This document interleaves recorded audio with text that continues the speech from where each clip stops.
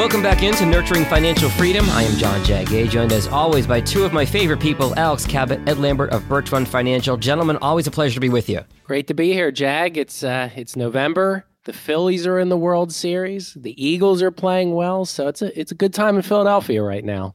Unless you're a Boston fan or a New York fan. And as someone who is not a huge professional sports fan, I will wish everybody a belated happy Halloween. And if anybody has any insulin I could borrow, my blood sugar is still highly elevated from yesterday. So we're getting there, but it's going to take a little time, I think. Feel bad for the teachers on November 1st. I always do. Anyway, we have an interesting topic today. We're talking about the calendar, and we're recording this, of course, on Tuesday, November 1st, 1 week out exactly from our midterm elections, November 8th. And right now, seems like everybody's talking about who's going to win. There's prognostication. There's all the guys named Nate who figure stuff out. Investors are discussing the investment implications of the upcoming elections and whether the results will be positive or negative for the markets. So, Alex, the data guy, we're going to go to you first. We talked about elections before, stock market performance under Democratic and Republican administrations. What usually happens to the market in the last 2 years of a president's first term, which, of course, we're approaching here with President Biden? And what can we glean from this? How much do the midterm results usually matter for investors? That is a very complicated question, and fortunately, I knew the question in advance, so I put together some numbers before we hopped on today. Very on brand of you, Alex. I know. Well, it's what I do. It's what I do. I love numbers. I love data, and it's actually fascinating. This is something I'll admit. When I first started digging into this, I honestly didn't know what to expect because I've never really looked at it from this perspective before. And there's a reason I've never looked at it from this perspective, because I know fundamentally that it really doesn't make a difference what happens in elections in the long term. The election results are just not predictive of where the markets will go. Okay. We've talked about this in the past, where if you have a unified government versus a divided government, Republican control versus Democratic control, there are trends that you can see. Typically, the market performs better with a divided government than a unified government, but it's not a tradable advantage because the unified government average return is still positive. You can't just sell out of everything when the government is all the same party and expect to get better results than if you stuck with a game plan and diversified and rebalanced. But because we want to actually hear some data, I'm going to tell you some data. Excellent. So this is what I did. I went back all the way to President Kennedy, and I looked at the S&P 500's annualized return for the first 2 years of each president's term from Kennedy through Joe Biden. And then I looked at the annualized return of the S&P 500 over the entirety of the president's term. So it wasn't exactly 2 years and then 2 years. Sometimes it was 2 years, then 6 years. In the case of Nixon and Ford, it was 2 years and then less than 2 years. Right. Not everything is completely uniform here, but this is what I found. And I think this is fascinating. I'll actually just give you the numbers here. The most important thing is I compared the total return in the entirety of the presidency to the first half of the first term. So essentially, how much better did the market do in aggregate over the entire term versus the first 2 years of someone's presidency? And with Kennedy, the first half of his first term was about 3.5% better than the average over the entirety of the term. With Johnson, it was about 4.2% better. So that's in Kennedy's case, it was 12.9 versus 9.3. With Johnson, it was 14.4 versus 10.2. From those two, you'd say, okay, well, it looks like the market does better in the first 2 years of someone's presidency than it does on average. And that was true for Kennedy and Johnson, but with Nixon, Ford, Carter, Reagan, George H.W. Bush, Clinton, and then George W. Bush, it went the opposite direction. The market return was better in the aggregate than it was in the first 2 years. Historically, the first 2 years of a president's term have produced worse returns than the average total return over the entirety of a president's term in office. On average, since Kennedy, the S&P 500 has returned about 4.1% per year more over the entire term versus the first 2 years. but it's not a tradable strategy. That's the problem trying to come up with these little gimmicks. Because the average total return during those first 2 years has still been positive. So you can't look at the first 2 years of someone's presidency and say, okay, well, let's not invest then because on average the return is worse than it is for the remainder of a president's term. It just doesn't work that way because on average it's still positive. You're going to sacrifice gain. Even though you might be right, statistically, it'll probably continue on that way, at least for a period of time. It's just not a tradable advantage. There's another way to look at it, too. Since Kennedy, 3/4 of the time, the first 2 years are positive. So 3 out of 12 presidents had negative returns the first 2 years of their presidency, those being Nixon, Carter, and George W. Bush. Biden, interestingly enough, even after this year's performance, as of the 27th of October, so from beginning of 2021 to the 27th of October 2022, the S&P 500 has averaged about 2% annualized over that span of time. So even though the market was down this year, Biden's first 2 years of the term are still showing a positive result. There's only one president's entire term that produced a negative result. Do you know which one it was? I do, only because you sent me some notes, and that'd be George W. Bush, the second Bush. Yes. You probably could have gotten there even without the notes. But you look at George W. Bush's presidency, it was immediately after the tech bubble burst. The peak of the market in the tech bubble was, I think, in February of 2000. Bush was elected in November of 2000 and was inaugurated January of 2001. So we were kind of on the downslope from the tech bubble bursting, and then later on that year, we had September 11th. Right. So the first couple of years of Bush's presidency produced a negative 17.2% annualized. Yeesh. But the remainder of his presidency ended up improving those results because the average total return over the entirety of Bush's presidency was negative 2.9% per year. But remember, Bush's presidency, this is W. Bush, started off right as the tech bubble had burst, and then we ran into September 11th, and then it ended in the financial crisis. Bush left office very close to when the market was at its bottom. Obama was inaugurated late January. The market bottomed on March 9th of 2009. So that was a somewhat anomalous 8-year period, but not unprecedented. We've seen periods of that long that have been negative. But that was the only example since Kennedy where the entirety of a president's term produced a negative result in the market. Mm-hmm. I'll say one other thing, too, about the midterm elections and how it affects things. Divided government, it is exactly the same principle. And I mentioned this briefly a moment ago. The market has averaged a return of about 3% more per year with divided governments versus unified governments. And divided governments we consider whenever there is either a split in Congress, so the Senate and the House are not the same party, not controlled by the same party, or if the White House is represented by one party and Congress is unified in the other party. So if you have a Republican president and a unilaterally Democratic Congress, we would consider a split government as well. Right. So again, over those periods of time, the markets returned an average about 3% more a year with the government divided versus unified.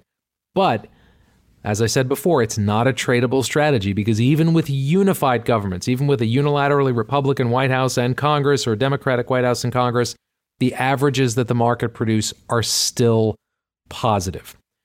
So what do we take away from this? What does it actually mean for investors? The truth is, people put far, far more importance on who occupies the White House and who controls both chambers of Congress than they need to. There's a great expression that I've known for many, many years is that the business of the United States is business. And I think that was Calvin Coolidge, if I remember right. Is that right, Ed? You're the historian. That was Quiet Cal. Quiet Cal. The business of the United States is business. Businesses function by selling goods and services, providing what they provide, and they try to grow their businesses and expand. The government has some influence with taxes and with regulation and laws, and the Supreme Court has, can overrule certain legislative decisions and make policy changes. But in the end, what drives business is the business itself. It's, what drives XYZ Corporation to be more profitable. It's not the government, it's not the president, it's not the Supreme Court, it's not Congress, it's XYZ Corporation. They make the decisions, they reinvest the earnings that they have, they distribute it as dividends. That's what drives progress, and it drives economic growth. I'm not concerned about what the market is going to do in the long run based on the results of this election. We've seen this time and time again where people get nervous about somebody coming into office. And just think before Trump was elected, I had so many conversations with people who were positively terrified that the world was going to come to an end, at least economically, if Trump got elected, because there'd be so much uncertainty. 2017, the first full year he was in office, was one of the quietest years that the S&P 500 has ever had. So just because you expect something to happen as a result of a political change doesn't mean that it's going to. In fact, it often means that it's just not going to happen the way you think it is. The predictivity of that is actually very difficult to determine. So we're not making any big changes in the anticipation of election results. We don't expect the markets to move wildly in the long run based on who occupies Congress and who wins the presidential election in another 2 years. So our game plan has always been to stay diversified, stay balanced, rebalance when necessary, and let the market do its thing. Like I said, the business of the United States is business. Let's get down to business. What I like about your analysis there, Alex, and again, we're a week out from the election, there's a lot of noise on both sides about whether it's scare tactics or politics, which we don't get into for obvious reasons on this show. But you have just looked at the economic data. You've looked at numbers, not opinions, not left, right, blue, red, purple, any of that. You've looked at the numbers. And my takeaway from everything you've just said is looking historically all the way back to Kennedy, there is no magic formula for what's going to happen next week that's going to dictate what to expect of the markets in the years to come. Do I have that right? You're absolutely right. If there were something predictive, we would be making adjustments based on it. But here's the other thing, is that if there is something that's reliably predictive, everybody capitalizes on it instantly. And then it becomes not tradable. Right.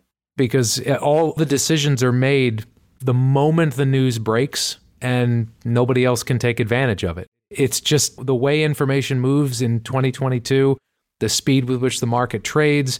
There's just nothing really to capitalize on, in my opinion. So our objective, our plan for subsequent to the elections next week is to look for any significant policy changes that might warrant a slight tactical adjustment, whether it's favoring dividends over growth, or favoring small cap over large cap, or favoring domestic over international. Those are the types of little adjustments that might be warranted with a change in the political landscape.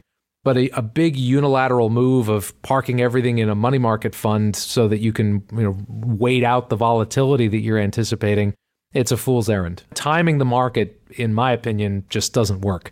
And we don't want to try. We've said that time and time again on this podcast. And with that in mind, that transitions over to you now, Ed.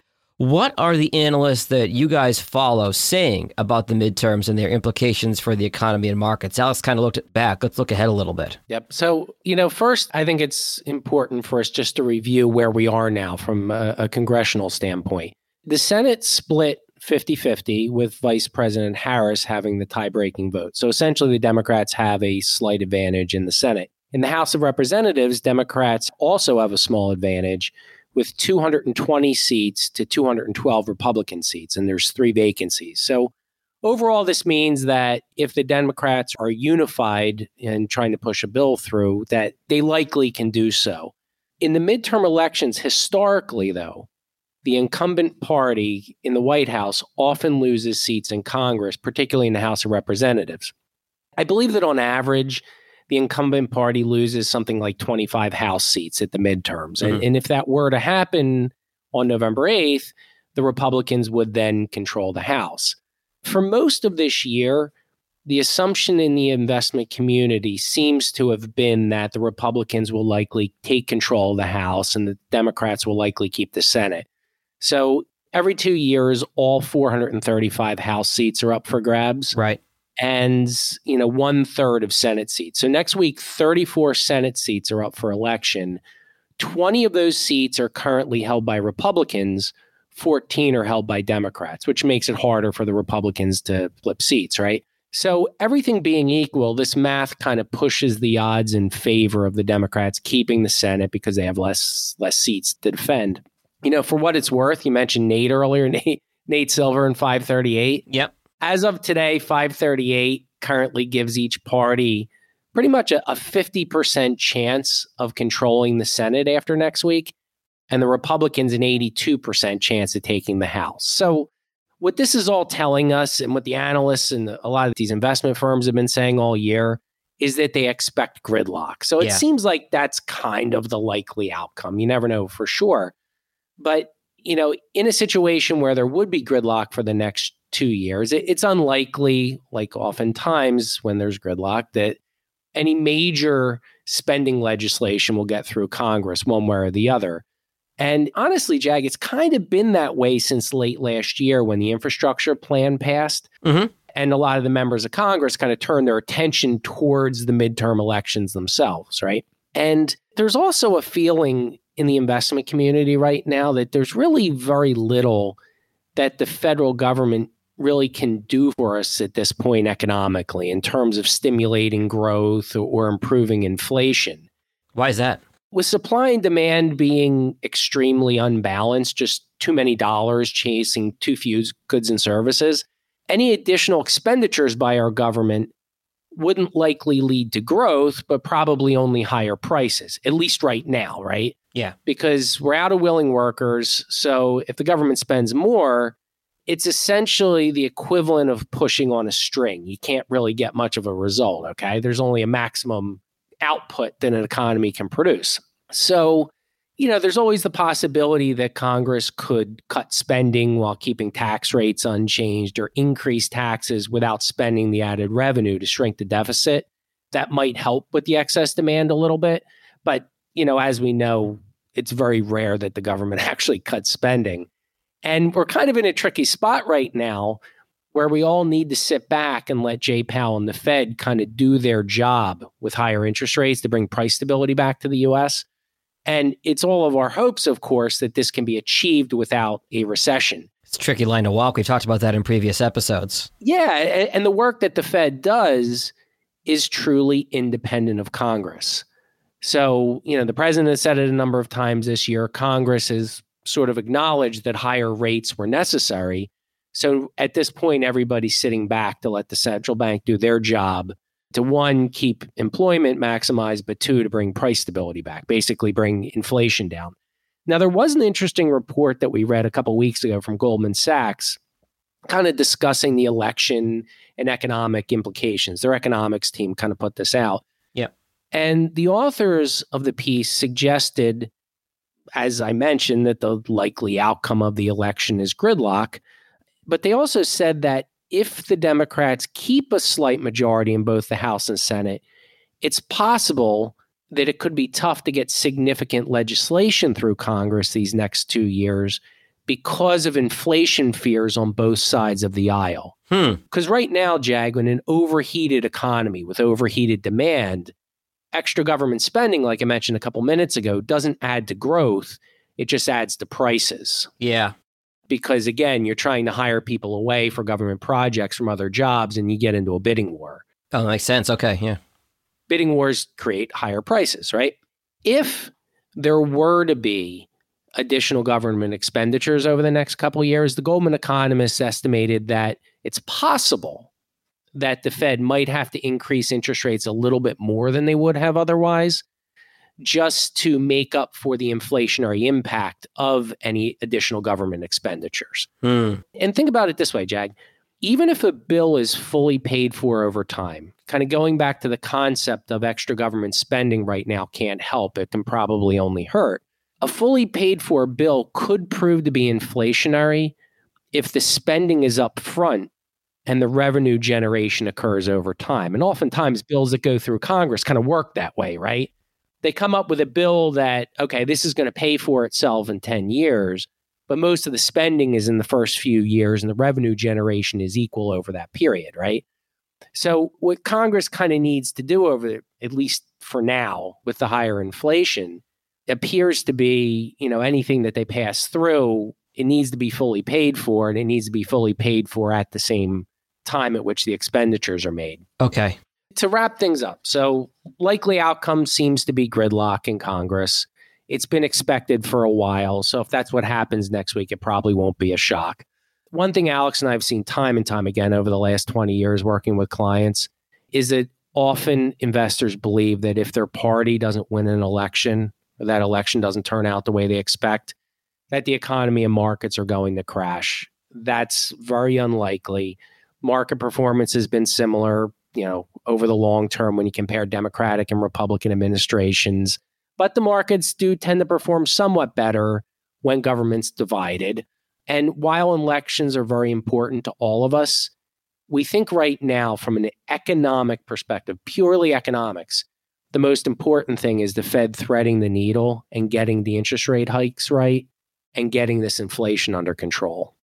Yeah, that makes total sense. And I think, again, my big takeaway from today's episode is there are a number of issues, again, that we will not get into here in a financial podcast that are incentivizing folks to go to the polls on both sides of the aisle. But your investment, your wallet, your portfolio, from what you guys are saying, shouldn't really be the biggest factor, if at all. Do I have that right? That's what history tells us, of course. And when you look at it, like Alex mentioned, there are certain times, like when there's gridlock, where the markets perform slightly better than if you have unified government. But it's not a tradable thing. And that is certainly no guarantee that the markets will do well these next 2 years if there is gridlock. So when we focus on elections as much as anything, we should be focusing on the social issues and the things that are most important to us, and not get it in our mind that somehow if the other party wins, that financially the whole house is going to come down. Alex, Ed, if our listeners want to contact you at Birch Run to talk about anything related to their personal finances, politics, or especially outside politics, what are the best ways to find you? I always find information about us on our website, which is birchrunfinancial.com, BIRCHRUN financial.com. You can also send us an email to our general email box, which is info, I-N-F-O, at birchrunfinancial.com. You can also find us on Facebook, Twitter, and LinkedIn. And if you want to call us the old-fashioned way on the telephone, our telephone number is 484-395-2190. No matter how mundane or how complex the topic that you want to discuss, don't hesitate to pick up the phone. We're here, and we're always willing to have a conversation. Contact information will be in the show notes as well. I do have one final question for Alex before we wrap up, because you're a numbers guy. You ever wish you could swap places with like John King or one of the guys on one of the networks with a big interactive map and dive into the counties and the numbers and just this infinite amount of data and having to know all that stuff? Does that stuff excite you when you watch that on election night? I have had a few clients ask me similar questions in the past, and the truth is, I would love one of those touch screens that allows you to pull all that data instantly. But I'm fortunate because I have access to some spectacular software that provides, it's not election specific, it's more market and economic data, but it gives me the same level of interaction with drop downs and getting more granular and zooming out. I love being able to play with information and data like that. So yes, maybe I've had some fantasies about being that guy on CNN or pushing the buttons and playing with the map. So maybe that'll be my retirement job. Maybe I'll find an in with a news network somewhere. Who knows? All right, so Thursday night, Alex, you will be zooming in and out on all your graphs while Eddie is watching the Eagles and the Phillies. Do I have that right? Yes, primarily the Phillies. I was going to ask. This is regular season football, but this is the World Series. But it'll be interesting to see in Philadelphia who gets better ratings, because it is a football town. I was wondering that this morning, and that's probably the piece of data that you can both look at together on Friday. We'll leave it there. Alex and Ed, pleasure as always. We'll talk again soon. Yeah, thank you, Jag. Have a great month. Thanks, Jag. Any opinions are those of Ed Lambert and Alex Cabot, not necessarily those of RGFS or Raymond James. The information contained in this report does not purport to be a complete description of the securities, markets, or developments referred to in this material. There is no assurance any of the trends mentioned will continue or forecast will occur. The information has been obtained from sources considered to be reliable, but Raymond James does not guarantee that the foregoing material is accurate or complete. Any information is not a complete summary or statement of all available data necessary for making an investment decision and does not constitute a recommendation. The examples throughout this material are for illustrative purposes only. Raymond James does not provide tax or legal services. Please discuss these matters with the appropriate professional. Diversification and asset allocation do not ensure profit or protect against a loss. Keep in mind, not all asset classes mentioned are suitable for all clients. Rebalancing a non-retirement account could be a taxable event that may increase your tax liability. Past performance is not indicative of future returns. The S&P 500 is an unmanaged index of 500 widely held stocks that is generally considered representative of the U.S. stock market. Securities offered through Raymond James Financial Services, Inc., member FINRA SIPC. Investment advisory services offered through Raymond James Financial Services Advisors, Inc. Birch Run Financial is not a registered broker-dealer and is independent of Raymond James Financial Services. Birch Run Financial is located 595 East Sweetser Road, Suite 360, Wayne, Pennsylvania, 19087, and can be reached at 484-395-2190.